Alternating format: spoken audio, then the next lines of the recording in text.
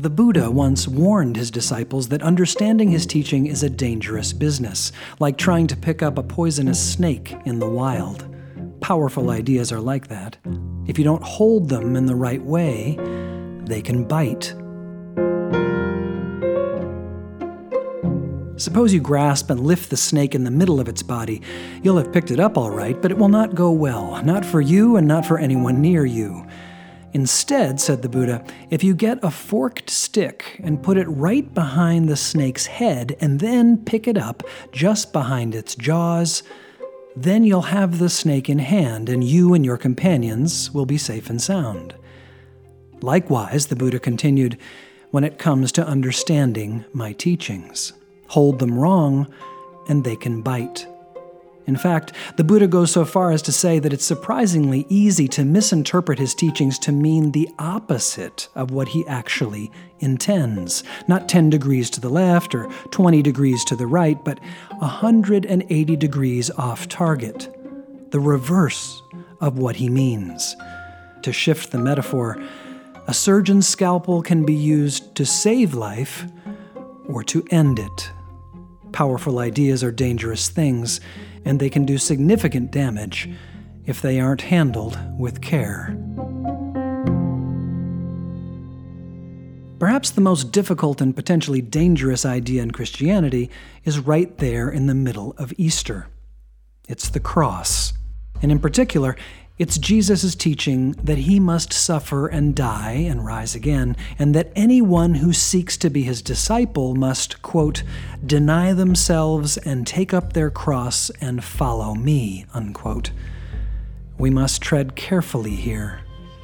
As Mark tells it, when the disciples first hear of this teaching, they're understandably perplexed and offended, and Jesus takes them to task for misunderstanding him. So we'd best be cautious about whether we understand him either. There are snakes slithering here in the grass. Over the course of a couple of thousand years, Christians have understood the cross in a whole host of ways. And in this episode, we'll look at 10 of the most influential. Make sure you keep that forked stick handy, for the mysteries of Easter can bite. Here we go. I'm Matthew Meyer Bolton, and this is Strange New World, a show about understanding the Bible for skeptics, believers, and everybody in between. This is part 2 of our 7-part series on understanding Easter. Periodically in Christian history, the Church as a whole has called together ecumenical councils, or authoritative gatherings held in order to agree upon and announce a definitive statement on a particular theological question or controversy. Say, how to understand the divinity of Christ, or the doctrine of the Trinity, or whether or not it's all right to use icons in worship. No such council has ever been called about how to understand the cross, and so, over the centuries, any number of theories have been proposed. This is the first big idea to keep in mind, that there are lots of options, and no single one of them is necessarily the right answer, and that our ancestors saw fit to keep the question open, as if to say that the mystery of the cross is like a great cruciform cathedral with many entrances and side chapels, many avenues of approach, and perhaps many different kinds of gifts to offer. Let's start with the one that prevails today in many Christian circles, especially in the Western world, so much so that some mistakenly believe it's the only answer available. Call it the Jesus pays the price for our sins theory of the cross. Sound familiar? The idea is that humanity deserves punishment for sin, that every crime deserves proportional punishment if justice is to be served. The problem is that because sin is such a grievous crime against both God and neighbor, and because every human being is complicit in it, humanity's sin is a crime for which there is no proportional punishment. The price that must be paid is simply too steep for humanity to ever afford it. In this sense, humanity is hopelessly in debt, locked in a kind of debtor's prison. But God graciously, mercifully sends Jesus to pay the price on our behalf, to step into our place as a substitute, and take the punishment for us. Thus, Jesus pays the price for our sins.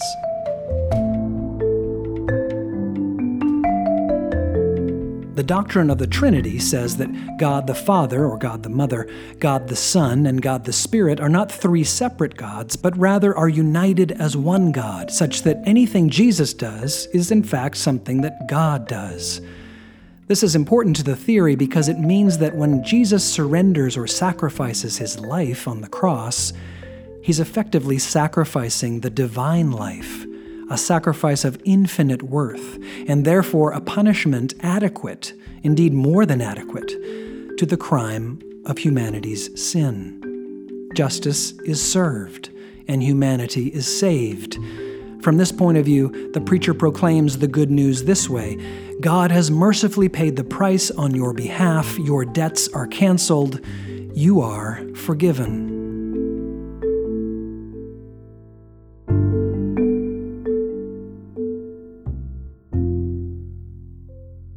Now, over the years, this has been a controversial theory, especially in recent decades. For one, some have pointed out that the very idea that God would require suffering and death in order for justice to be served is a pretty ugly, repugnant notion on its face, and seems to suggest a kind of divine child abuse, with God the Father sending Jesus off to torture and death. And the theory has other problems, too. First, when you and I speak of a payment, typically we mean, you pay me $20 and now I have $20 that I didn't have before because you paid it to me. If I take a $20 bill out of my right pocket and put it into my left pocket, that's not really a payment. It's just me moving money from pocket to pocket. But remember, the doctrine of the Trinity says that whatever Jesus does is an action of God, so it's not clear how Jesus could pay God because Jesus is God. And if no payment is actually made, then the theory seems to fall apart, since its starting point is that there needs to be a payment. Finally, there's at least one other problem, this one pointed out by a 16th century Swiss theologian, John Calvin, who was, by the way, an advocate for this theory, but he was also candid enough to recognize the following contradiction.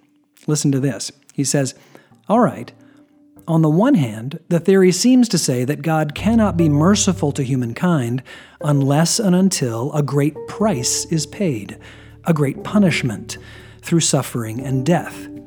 So before that payment is made, no mercy.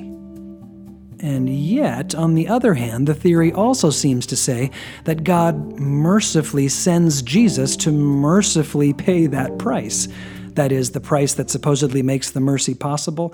In other words, it would seem that God is already loving and merciful toward humanity at Christmas. So what sense does it make to say that only Jesus' suffering and death on the cross on Good Friday makes God's mercy possible?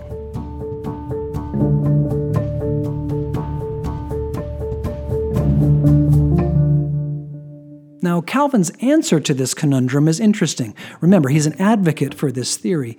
He says, in effect, that sure, God is already merciful to humankind before the cross, but the cross is God's way of dramatizing this mercy, this forgiveness, this canceling of humanity's debt.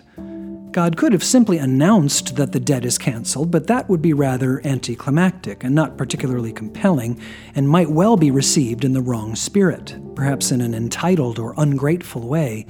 Just announcing it wouldn't be fitting, given the devastating gravity of sin and the astounding gift of God's forgiveness. How much better, says Calvin, how much more deeply moved would we be if instead God announces the merciful forgiveness through the vivid, harrowing events of the cross, dramatizing the stakes and the love God's mercy entails. For Calvin, Jesus doesn't die on the cross because God needs it. Jesus dies on the cross because we need it to fully understand and appreciate the astonishing thing that God has done in forgiving humanity's sin.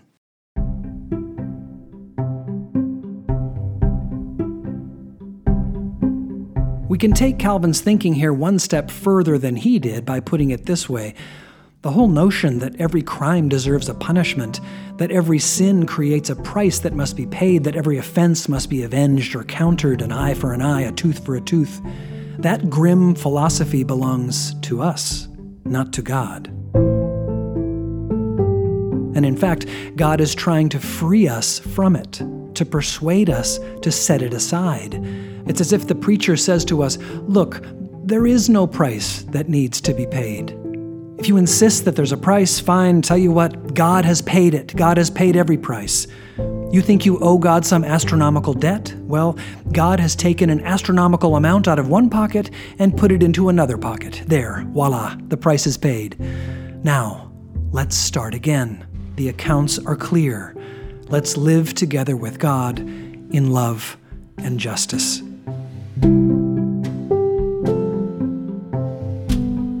As we saw in the last episode, God is a God of forgiveness, not payment.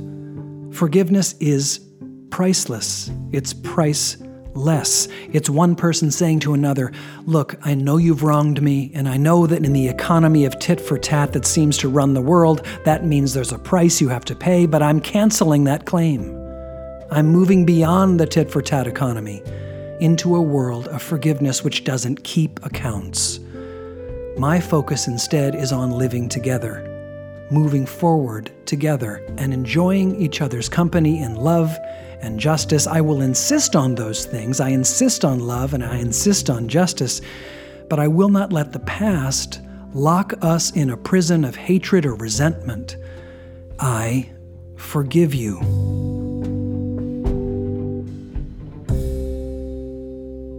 In the last episode, we saw how the rainbow covenant, the original covenant between God and humanity, and between God and every living creature, is at its heart a covenant of peace, a covenant of forgiveness. And Jesus, on the eve of the crucifixion, declares at the Lord's Supper a new covenant for the forgiveness of sins. This is no payment system. This is God's way of saying, there's no payment necessary. Please, my children, set aside your obsession with payments and punishments. There was no payment involved in the original Rainbow Covenant, which I established knowing full well that the descendants of Noah and Naamah were still inclined towards sin, and yet I nevertheless put my bow in the clouds and promised never to destroy. And there's no payment involved in this new covenant at the Lord's Supper, this renewal of the original covenant, which I establish with you in the midst of betrayal and desertion. Remember, the Lord's Supper is precisely the point in the story when Jesus goes out of his way to name the fact that the disciples are about to betray and desert him.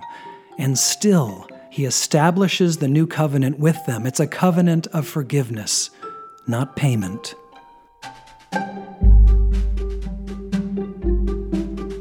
And so if the cross is to be understood as Jesus paying the price for our sins, then it must be not because God insists on payment, but because we do. Because we, lost as we are in our economy of tit for tat, an eye for an eye, a tooth for a tooth, need to see at least the vivid dramatization of a price being paid in order to be persuaded that we really are forgiven. That the door to the debtor's prison, the jailhouse of shame that we have built for ourselves and for each other, really has been unlocked, and that we really can step out into the light of mercy and begin a new life. Now, the snake in the grass here is that if we hold this theory of the cross in the wrong way, it can lead to the disastrous idea that no one can be held accountable for anything, or that people in situations of abuse should endlessly forgive and therefore enable their abusers.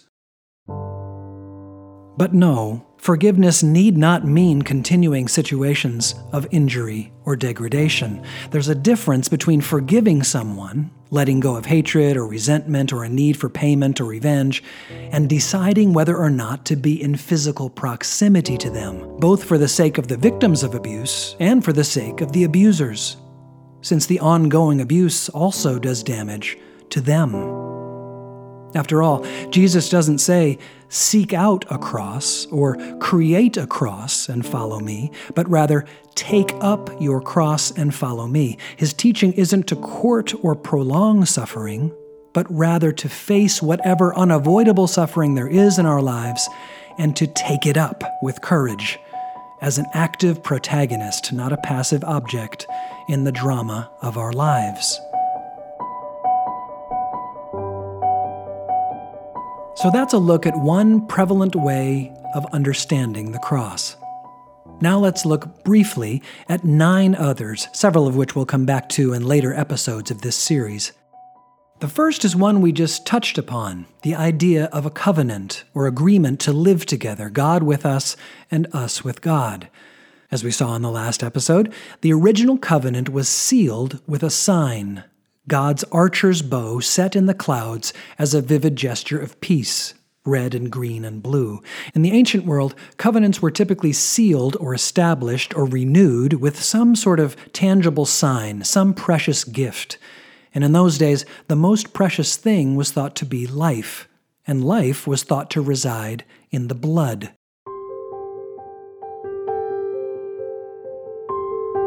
And so a classic gift to God in the context of covenantal renewal was the life and blood of an animal sacrifice. Accordingly, the covenant with Abraham, for example, in the 15th chapter of Genesis, is sealed through a ceremony involving animal sacrifice, breaking the bodies of a few select animals into 2. And at the Last Supper, Jesus picks up on this primordial poetry, renewing the ancient covenant, but this time it won't be a ram's body or a goat's body, but rather God's body, Jesus' body, that will be broken. This renewed covenant, Jesus says, will be in my blood, shed for the forgiveness of sins. This way of understanding the cross frames it as a ceremony, renewing the covenant with humanity. Its point is not to pay a price, but rather to renew and reset a relationship, a covenant of breathtaking forgiveness and grace.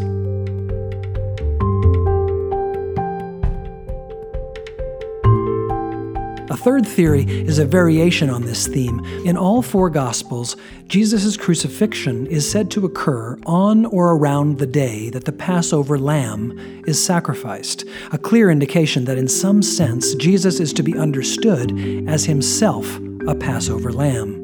Now, the Passover lamb is not a payment or offering for sin, but rather a sacrifice made as part of the Israelites' liberation from bondage and injustice in Egypt.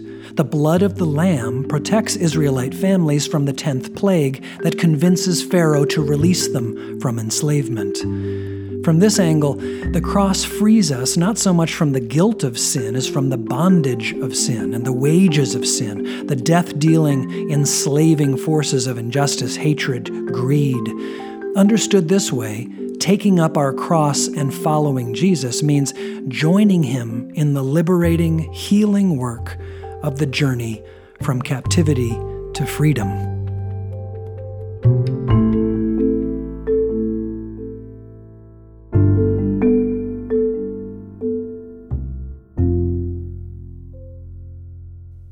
All right, that's 3 ways of understanding the cross. Here's a 4th. The idea that the cross involves Jesus undergoing a punishment meant for us actually doesn't even appear on the scene until the 11th century.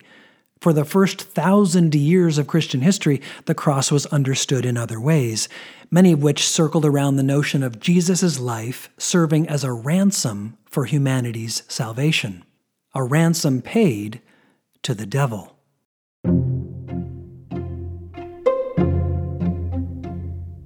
We can catch a glimpse of this way of thinking in C.S. Lewis's Chronicles of Narnia. In The Lion, the Witch, and the Wardrobe, the boy Edmund, who represents humanity in the story, falls into the sway of the White Witch, the one who's made Narnia always winter and never Christmas.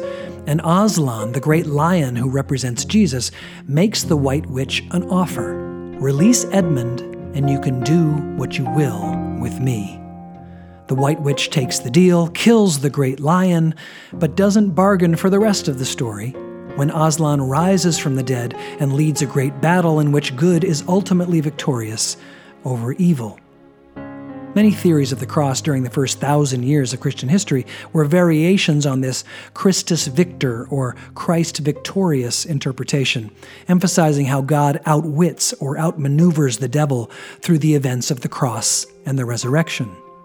A snakebite with these theories is that they seem to cast God and the devil as closely matched adversaries, and seem to suggest that the devil has certain rights to humanity that God is bound to respect.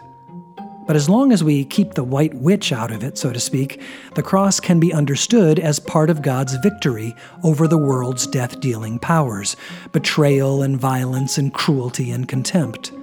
The story of the cross, then, becomes an icon for how God can make a way out of no way, creating victory even in circumstances that look for all the world like utter defeat. Take up your cross and follow me, Jesus says. That is, follow me to the victory and the hope of the resurrection.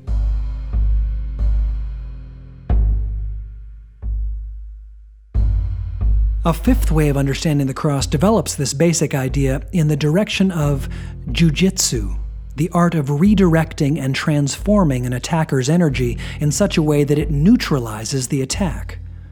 For Jews in first-century Palestine, the cross was pretty much the worst thing in the world, a Roman imperial instrument of torture, execution, intimidation, and disgrace.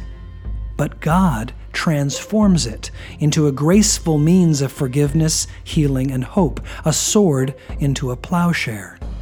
Jesus' enemies plot against him, but God actually makes use of their plots in order to save, incorporating the machinations of evil into the larger transformative choreography of redemption. And if God has remade and redeemed the cross, the worst thing in the world, just think of what God will do with the rest.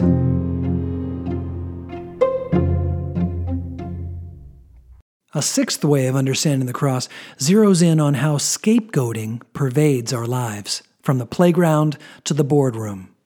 But in the story of the cross, God steps into the role of the scapegoat, the one marginalized, blamed, and sacrificed by the powers that be, an act that simultaneously exposes our tendency towards scapegoating, makes clear that God stands in solidarity with the supposed outsider, and calls us to build a new kind of community, one not built on us and them, but rather on an ever-expanding us, God's beloved children, all of us, all creatures great and small. From this angle, the cross is an indictment, a challenge, and a summons to a new way of life.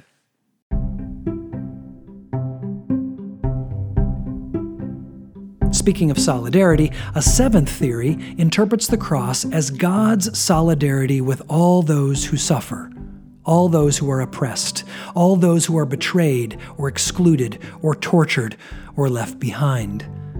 In this regard, the cross has been compared by James Cone and others to a lynching tree, a place of mob violence. Here, the good news of the cross is both that we are never alone, that God is always with us, even when we feel God forsaken, even when we suffer, and that this divine solidarity ultimately will mean that God will deliver us, that we will rise with God. The resurrection becomes a shining, inspiring icon of hope for the promise of new life, in the hereafter, yes, but also in the here and now.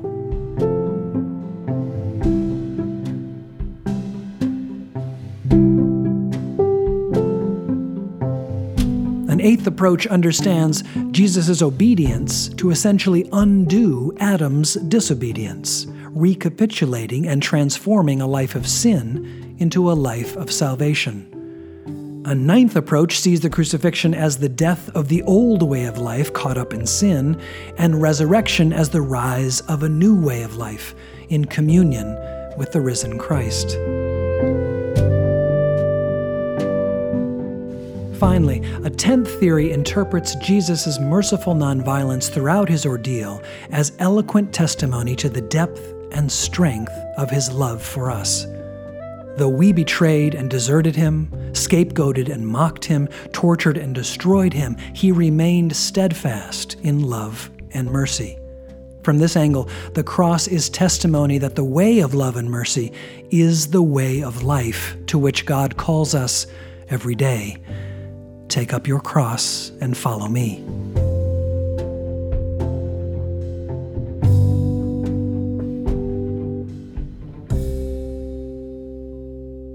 So, which is it?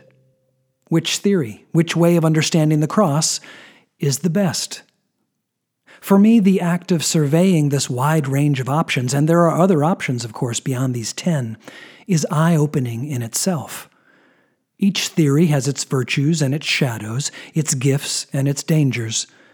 Some of them can be blended or combined, so it's clear we don't have to pick only one.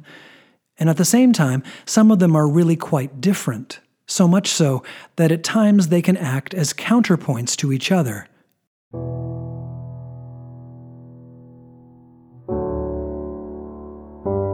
In the end, thinking with our ancestors, this range of options seems designed to keep our minds open. That's one of the things, after all, that mysteries are for, to keep our minds open. The theories that attract us can act as invitations to go deeper, and the theories that don't can act as invitations to wrestle, to explore, to find common ground with other people who see the cross in other ways.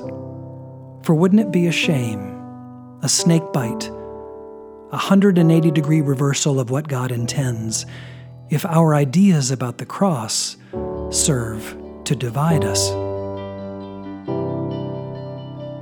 What's the good news of the gospel on Good Friday and Easter Sunday? Is it that Jesus, through the cross, shows us love and mercy even unto death? Is it that Jesus, by rising from the dead, defeats death-dealing forces once and for all? Is it that Jesus, by paying every price, cancels all debts and sets us free? Is it that he subversively transforms some of the worst things in the world, the Roman cross and betrayal among friends, into some of the best things in the world, the tree of life and forgiveness among enemies, thus effectively proclaiming that God will redeem everything in the end? Is it that the cross declares God's compassionate solidarity with all those who suffer? Is it that, to borrow a phrase from the poet Mary Oliver, this story will break our hearts open, never to close again, to the rest of the world? Is it all of these things and more?